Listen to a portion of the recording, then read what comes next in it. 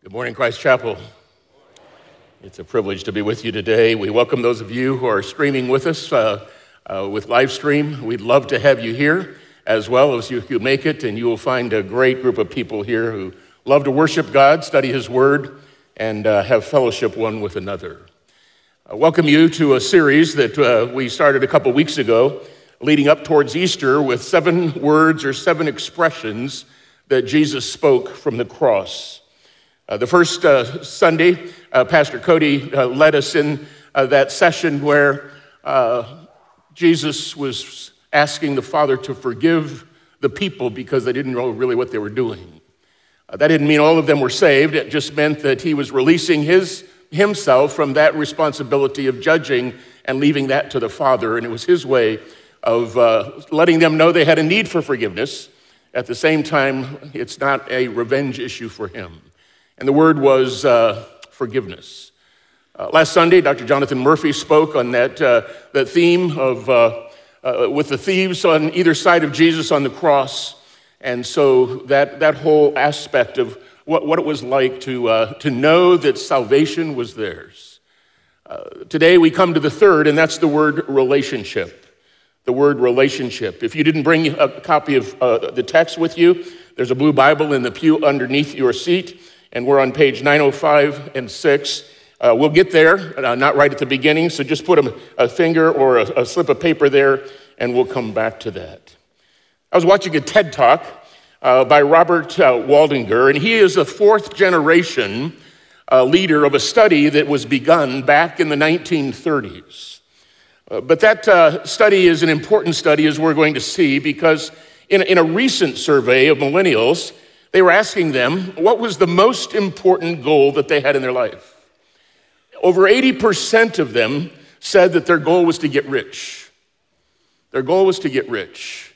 And out of that same group, another 50% of them said they wanted to be famous. Some reason the words rich and famous come to mind. But the reason why that is a startling statistic to a modern set of questioners, the Harvard study of adult development, about which I wrote you in the pastor's desk letter this week, has been the longest longitudinal study of adult life that there's ever been done. For over 75 years, they've tracked the lives of 724 men, year after year, asking about their work, their home lives, their health, and of course, asking how their life stories would turn out. Since 1938, they tracked the lives of 2 different groups within that corpus of men. The first group started in a study when they were sophomores at Harvard College. They all finished college during World War II, and then most went off to serve in the war. The second group was a group of boys from Boston's poorest neighborhoods. Boys who were chosen for the study specifically because they were from some of the most troubled and disadvantaged families in the Boston of the 1930s. Most lived in tenements or row houses, many living without even the basic convenience of hot and cold running water. So the question is, what did they learn from this study? And what are the lessons that come out of tens of thousands of pages of information that Waldinger and others have generated on these lives? Excuse me, those lessons aren't about wealth. They're not about fame. The clearest message that came out of that 75-year study is this: good relationships make people both happier and healthier, period. Think about that. Good relationships make people happier and healthier over the course of their lives. That by itself should tell us the value of coming together as a church, our children's involvement in children's and student ministries, our kids' camp, our music camp, our mission trips, or just doing life with our home groups. Relationships matter. But as we all know, from our own lives and from others, relationships can get complicated and even messy. In fact, in their recent book, Relationships, A Mess Worth Making, Tim Lane and Paul Tripp, one of my friends, explore the stubborn problems that plague many close relationships. They offer these 8 observations, we'll not list them for you, just listen to them, to help readers understand how relationships are used by God in our lives. Number one, we were made for relationships. Number two, in some way, all relationships are difficult. Third, each of us is tempted to make relationships the end rather than the means. Four, there are no secrets that guarantee problem-free relationships. Number five, at some point, you're going to wonder whether relationships are worth it. Number six, God keeps us in messy relationships for his redemptive purpose. Number seven, the fact that our relationships work as well as they do is a sure sign of grace. And number eight, and this is their point, Scripture offers a clear and attractive hope for our relationships. As I prepared and prayed about this message, I had a thought I've never thought before. The relationships in the life of Jesus, think about this, the relationships in the life of Jesus were messy. If you would take out or turn to your sermon notes, you'll see our first point, and that is that Jesus knew what it was like to wrestle with the complexities of earthly relationships.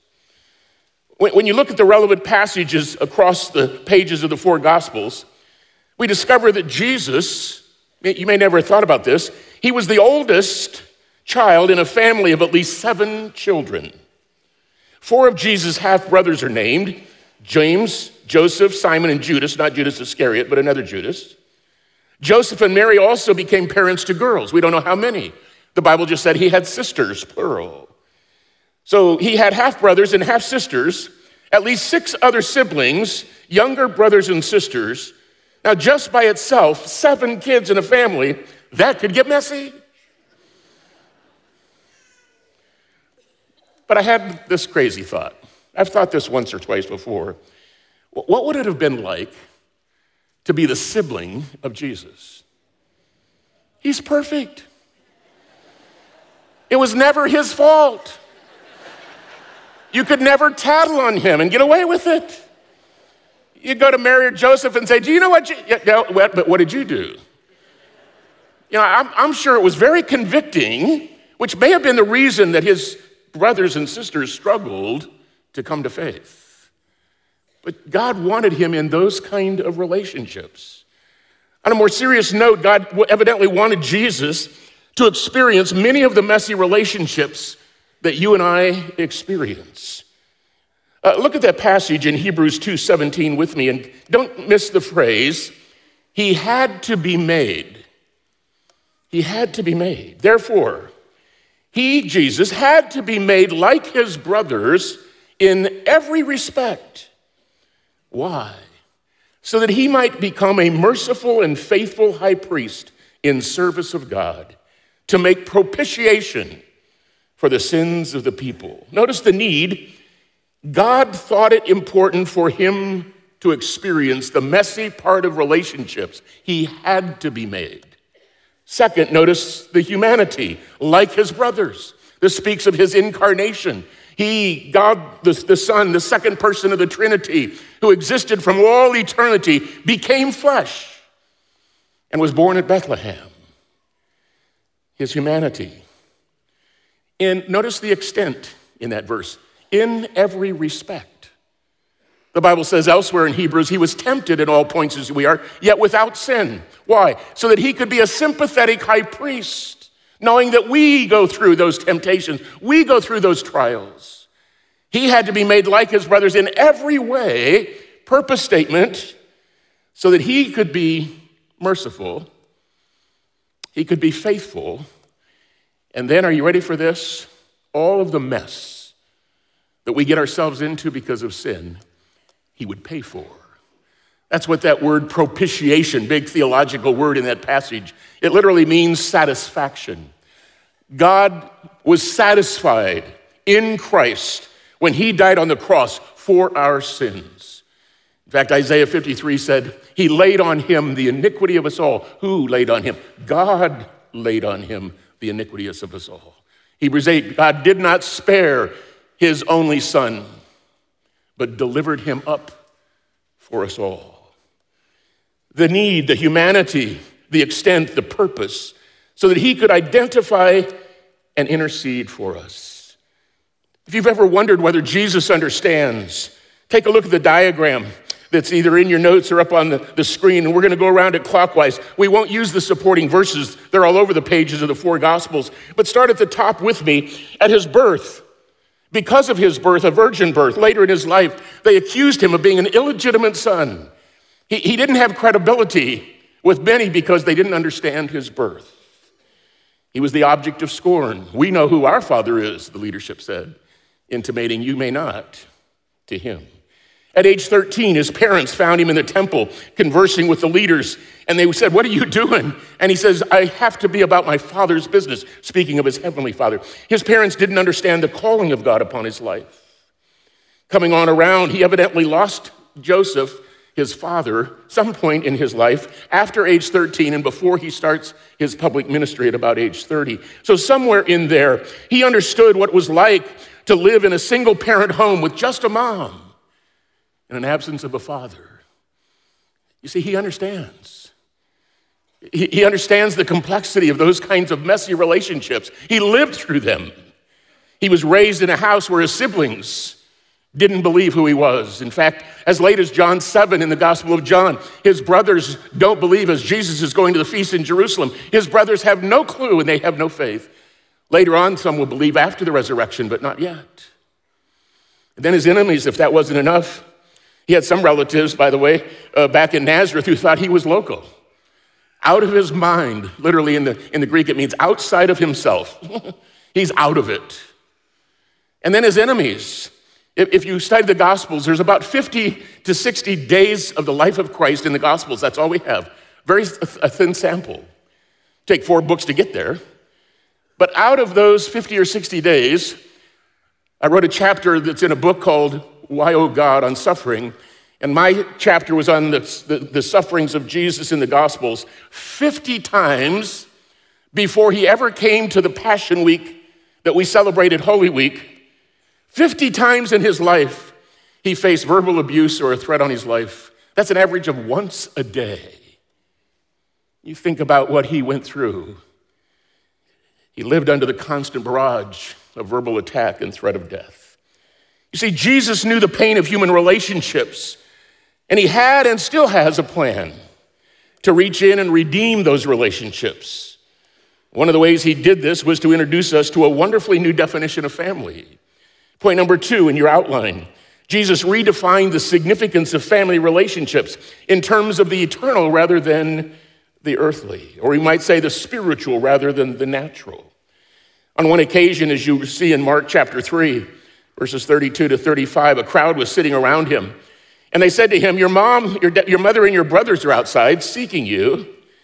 To which Jesus answered, now watch what he says, who are my mother and my brothers? And then looking about those who sat around him, he said, here are my mother and my brothers, for whoever does the will of God, he is my mother and my sister and my mother.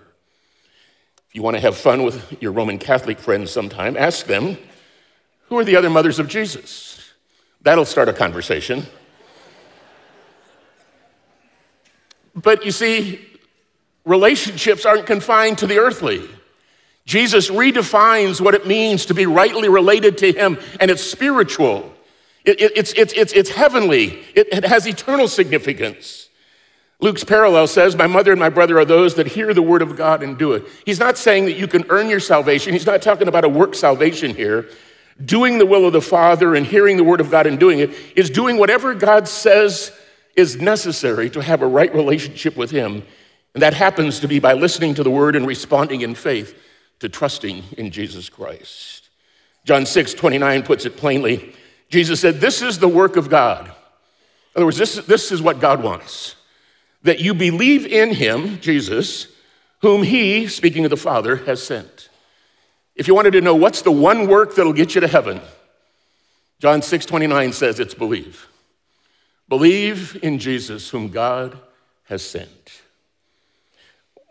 Watch the screens and see an amazing summary statement in John chapter 1, verses 11 to 13. He, Jesus, came to his own, and his own people did not receive him.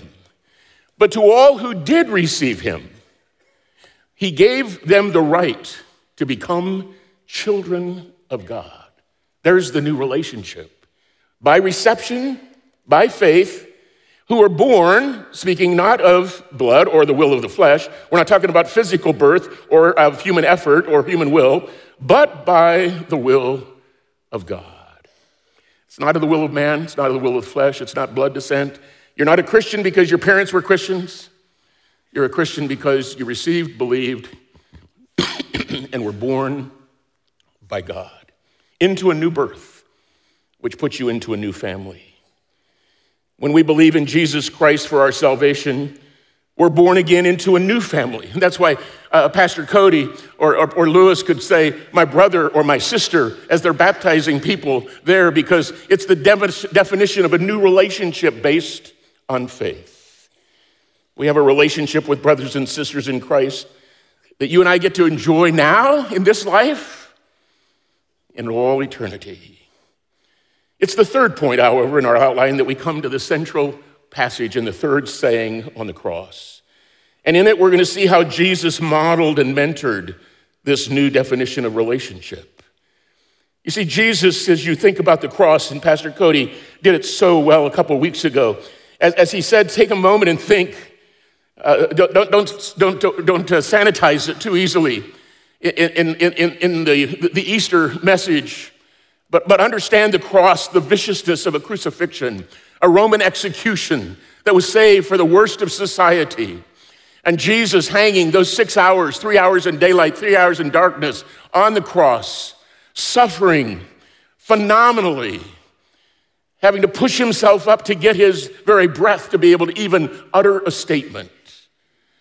It was the Passion of the Christ where I got sensitized to how much he actually must have gone through to some extent. I'd grown up as an evangelical child in an evangelical family, an evangelical church, and on the hill far away stood an old rugged cross, and I understood, and it was all just about the cross.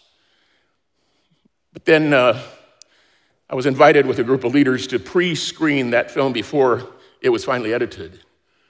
And it was much longer in those scenes of beatings. In fact, we all audibly almost wanted to say, stop it already, to understand what he went through in the trials and what he went through in the beatings before he ever got to the cross, and not to minimize the cross at all.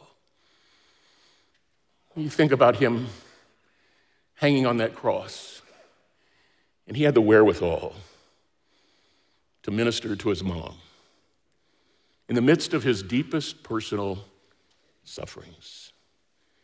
Look at the text with me. But standing by the cross of Jesus were his mother and his mother's sister Mary, and the wife of Clopas, and Mary Magdalene. And when Jesus saw his mother and the disciples whom he loved standing nearby, he said to his mother, "Woman, behold your son." And then he said to the disciple, "Behold your mother." And from that hour, the disciple took her into his own home.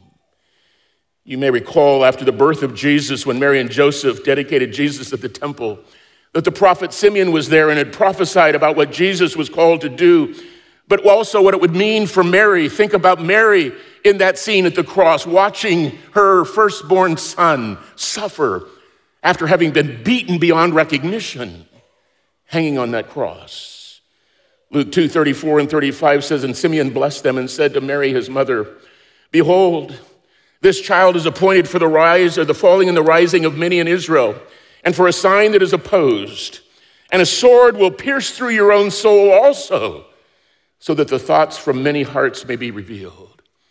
You see, Jesus, as he talks about earlier in his life, he's the dividing sword between people. How you respond to Jesus, you accept or you reject. Jesus said, if you're not with me, you're against me. He is a sword that cuts right across the grain of his countrymen and his family. But the sword would ultimately pierce his side literally, while a sword of sorrow would pierce through Mary's soul in excruciating ways. Think of Jesus paying attention to his mom. Think of mom paying attention to Jesus. You see, Mary and God the Father shared something in common that day. They both lost a son. They both lost a son. Something not right about a parent losing a child. My brother-in-law, Jerry, was a pastor in Carneys Point, New Jersey, and they had buried his sister, and then Jerry died about 2 years ago. And I'll never forget, I was sitting in the third row of the pew. Jerry's body was on display for the viewing here. And sitting on the front row were his mom and his dad, who had lost previously one of his sisters. And now here was a second child that they lost. My heart broke. So I looked between them, sitting there and watching the casket, and then them coming forward to the body and weeping. It gave me a new appreciation. What would it have been like for Mary to watch Jesus?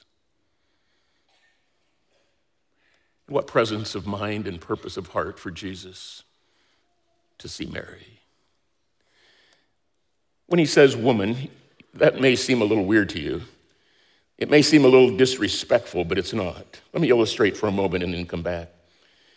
We use the word decimate, and we mean like it was destroyed or eliminated something, but that's not what it means.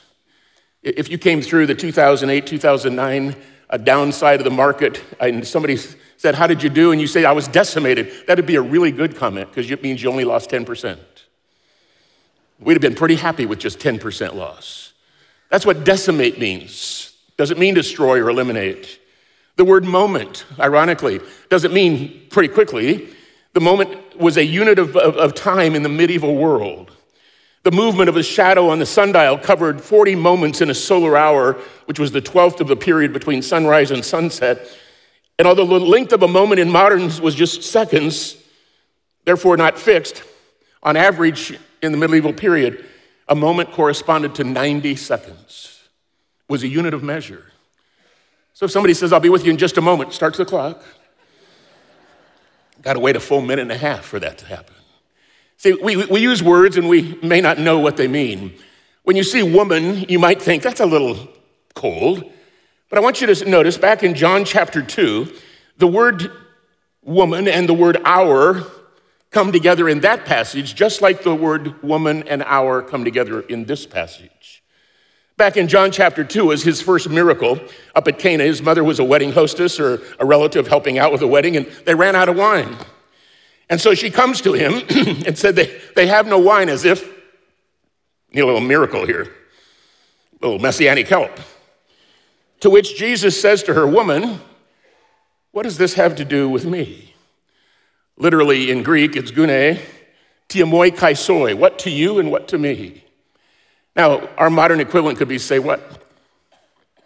You know, we ran out of wine, and he says, say what? And what he's really saying is, my hour hasn't come. In other words, nobody writes on my day timer. You don't make the Messiah fit your calendar, he fits yours. He determines yours. That can be a say what in a real mild way. It can also be a say what in a serious way, because it's the same word in the plural when the demons are confronted by Christ and they go, what do we have to do with you, Son of the Most High God? In other words, what is this all about? Jesus is saying, woman, tiamoi kai soi, what to you and to me, what to me and to you, my hour has not yet come. The word hour, as you'll see on the chart that we'll put up for you, is a technical term throughout the Gospel of John that means the hour of his passion, the hour of his glorification. It starts with his betrayal and it will finish with his ascension. In the first two passages, in 7 and 8, they couldn't arrest him in the temple area because it wasn't his time. God's in charge of Christ's time. Jesus said, nobody takes my life from me. I lay it down on my own accord. Nobody writes in his daytime, or not even the enemies.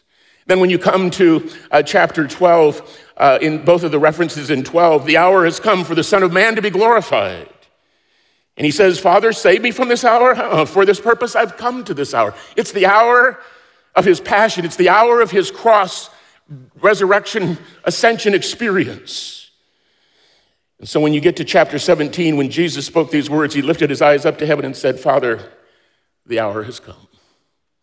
Glorify your Son, that the Son may glorify you.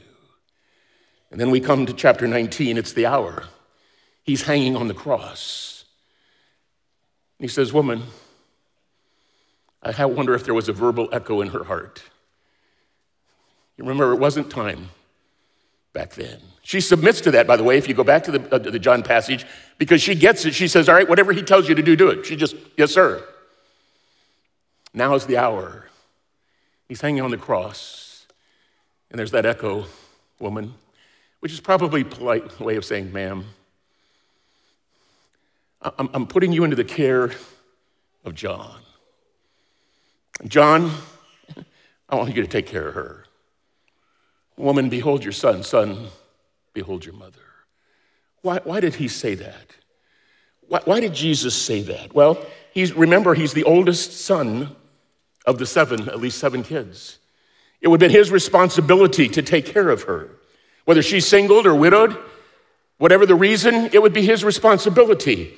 According to some New Testament scholars, that statement, verbally stated like it is a brief statement, but would be considered an entrustment of responsibility or a legal testamentary disposition that would have standing in the courts. Jesus' mother, who was almost certainly widowed, probably in her early 50s with little or no personal income, would be dependent on somebody for her care in her elderly years. So in keeping with that biblical injunction to honor one's parents, Jesus steps up to the plate. In the midst of his own personal suffering, he takes care of personal family responsibilities. But why John? As we mentioned, according to John chapter 7 and verse 5, the brothers are not yet believers. And so that family that Jesus has redefined, he would rather have Mary in the care of a believer who has trusted him and has become a companion of his, a disciple of him who loved him and he loved John. Take care of his mom and make sure her future was secure. You see, Jesus connects that earthly to the eternal. He functions according to a redefined relationship. And as the text concludes, and I love that, from that hour, that big hour in the life of Christ, from that hour on, John takes care of Mary in his house. Christ modeled what it was like to care for another. He considered others while he himself was suffering. To use the Apostle Paul's words, he modeled what it meant to esteem others' interest higher than your own. It's the ultimate role and definition of a servant. You see, Jesus was all about caring for relationships because relationships matter, no matter how messy. So let me give you a couple of words to live by this week. As I looked at this passage, we can't avoid the fact that God expects us to be obedient to his commands by honoring our earthly relationships. Honoring mom and dad was the first command with a promise, repeated both in the Old and the New Testament. And as Jesus expands on the Exodus 2:20 passage and the Deuteronomy passage, even when parents are elderly and have need, our adult responsibility has not stopped with our adult parents. It's still our responsibility to honor them. Sometimes in weak, tough, messy moments, as I've said with my own parents and with Barbie's parents, sometimes we had to disobey them to give them more honor, to take care of them when they didn't know what they really needed to have happen to them. Some of you have been there. It's messy, but Jesus knew it. A second is that Jesus explains in family terms. He could have chosen athletic terms. He could have chosen war terms. He could have chosen any metaphor, but don't you love it that he chose family as the metaphor of what it means to have a spiritual relationship, children of God by faith. I love the 1 John passage, beloved, now are we the children of God, and such we are. And it does not yet appear what we shall be, but we know that when he appears, we'll be like him, for we'll see him as he is. Our relationship with Jesus here guarantees our eternal family relationship with him there. We don't exactly know all that that's going to look like. All kinds of books have been written on heaven. Many of them are good, but all of them fall short because of that passage. It does not yet appear what we shall be. It's going to be so wonderful. It's going to be so wonderful and out of this world. We'll be like Christ. He was made like us. We will one day be Christ-like, like him. That's the family. That's the forever family. And third, I don't want you to miss this. You and I best fulfill our family responsibilities by seeking to secure their near and ultimate futures. So I have an applicational question for us. How concerned are you about your family? How concerned are you to see your kids come to faith and walk through the waters of baptism in a pledge of obedience and a lifestyle of faithfulness? That's looking from a parent's perspective or a grandparent's perspective. Do you have the near and the far view in mind in your relationships with your family? How concerned are you for your moms? I had a mom. She was a queen. She liked sitting on her throne. She loved to be in control. She loved the Lord. She wanted it to happen. How do you secure their future, their earthly future, and take care of them in honor? And then how do you pray and seek to secure their eternal future? Do you have unbelieving parents that don't yet know Christ? Wouldn't it be the greatest prayer of your life and the privilege of your life if you could lead them to Jesus? I have a faculty member friend who led his dad. His dad was led to the Lord on his deathbed, moments before he passed into eternity, just like that thief on the cross of last week. God is all about securing relationships. They matter. No matter how messy they've become, the message of the gospel is the good news about how you and I can have a relationship with God through Christ, and then what transformation that does in earthly relationships across the board. I close with this verse. Don't miss it. Romans 5:8 says this, "But God shows his love for us, and that while we were still sinners, messy, he sent Christ." The text says Christ died for us. Not when we got our act together, not when we cleaned it up, not when we had a reformation of responsibility. While we were still sinners, Christ died for us. You see, that lamb was slain from the foundation of the world, in the mind and the heart and the counsel of God. Jesus died in eternity past, as far as the decision was made, and then sent into this earth to accomplish its event in a point in time in history. Why? Because he wanted you to be a brother or sister of his, a co-heir with Christ for all eternity. The Father wanted you to be one of his children. He wanted you to be part of the family. And he went to the ultimate extent.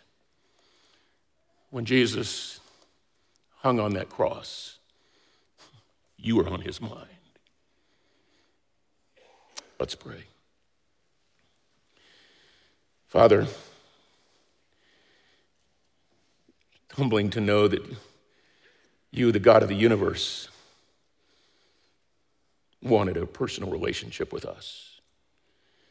That you wanted us to be in your family, and you made every provision in Christ for that to happen. Thank you that all that it takes is our trust in what you did in Christ, who paid for our messy, sinful lives so that we could have fellowship in a family that would last forever. There's one listening in this room by internet who hasn't yet placed their faith and trust in you. May they, in the quietness of this moment, say, "Yes, Jesus, I trust you for my salvation. I welcome you. I receive you by faith. I want to be one of your children." May your Spirit guide to that extent, to that end, we ask in Jesus' name. Amen.